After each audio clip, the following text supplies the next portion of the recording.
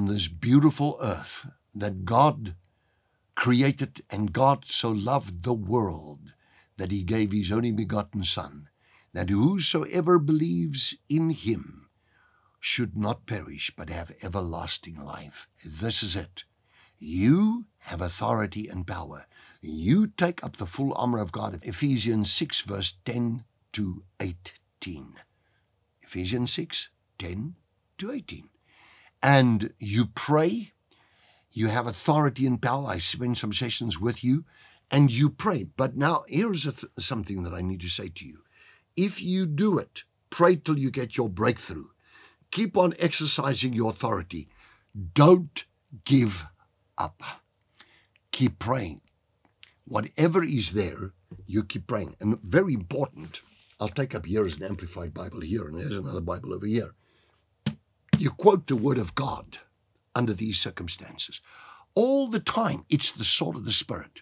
Now, very interesting, I can tell you this, if you take the Hebrew alphabet, in its ancient world, ancient now, the first written letters on the planet, the oldest of writing, was in the form of little pictures called pictographs.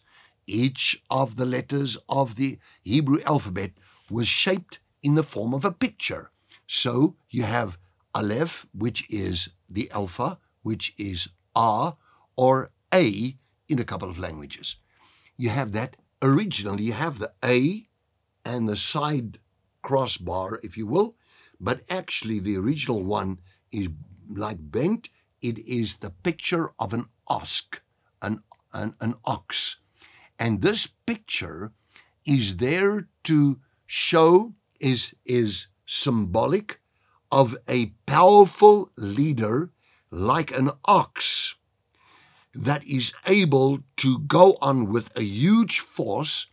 It is the picture in the word Aleph in the Hebrew. If you break up that single letter, you can actually spell the entire name of God in Hebrew, Yod-He Vav-He, which is the name of the Almighty God, the Father.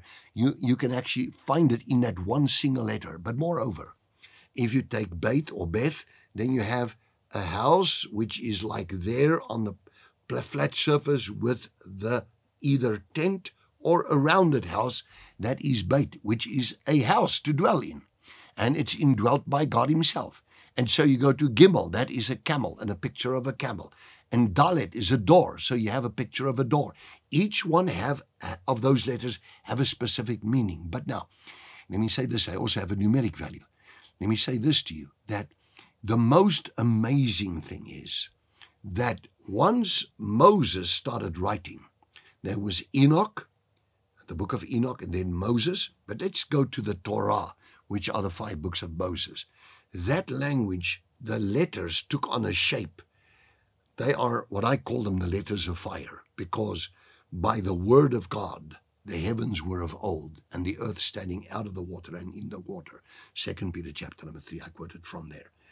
And they are, every letter makes up the pictograph, makes up a pictogram, which is the word. Every word, every letter releases code, releases numerics, releases a picture, releases a meaning, and is filled with the Holy Spirit. All of Scripture have been given in by God.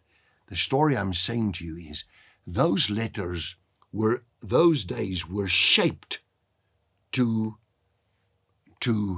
release power, because by the word of God, the heavens and the earth, by him all things were created, and nothing was made that was made. The power of God is released by the mere shape of a single Hebrew letter.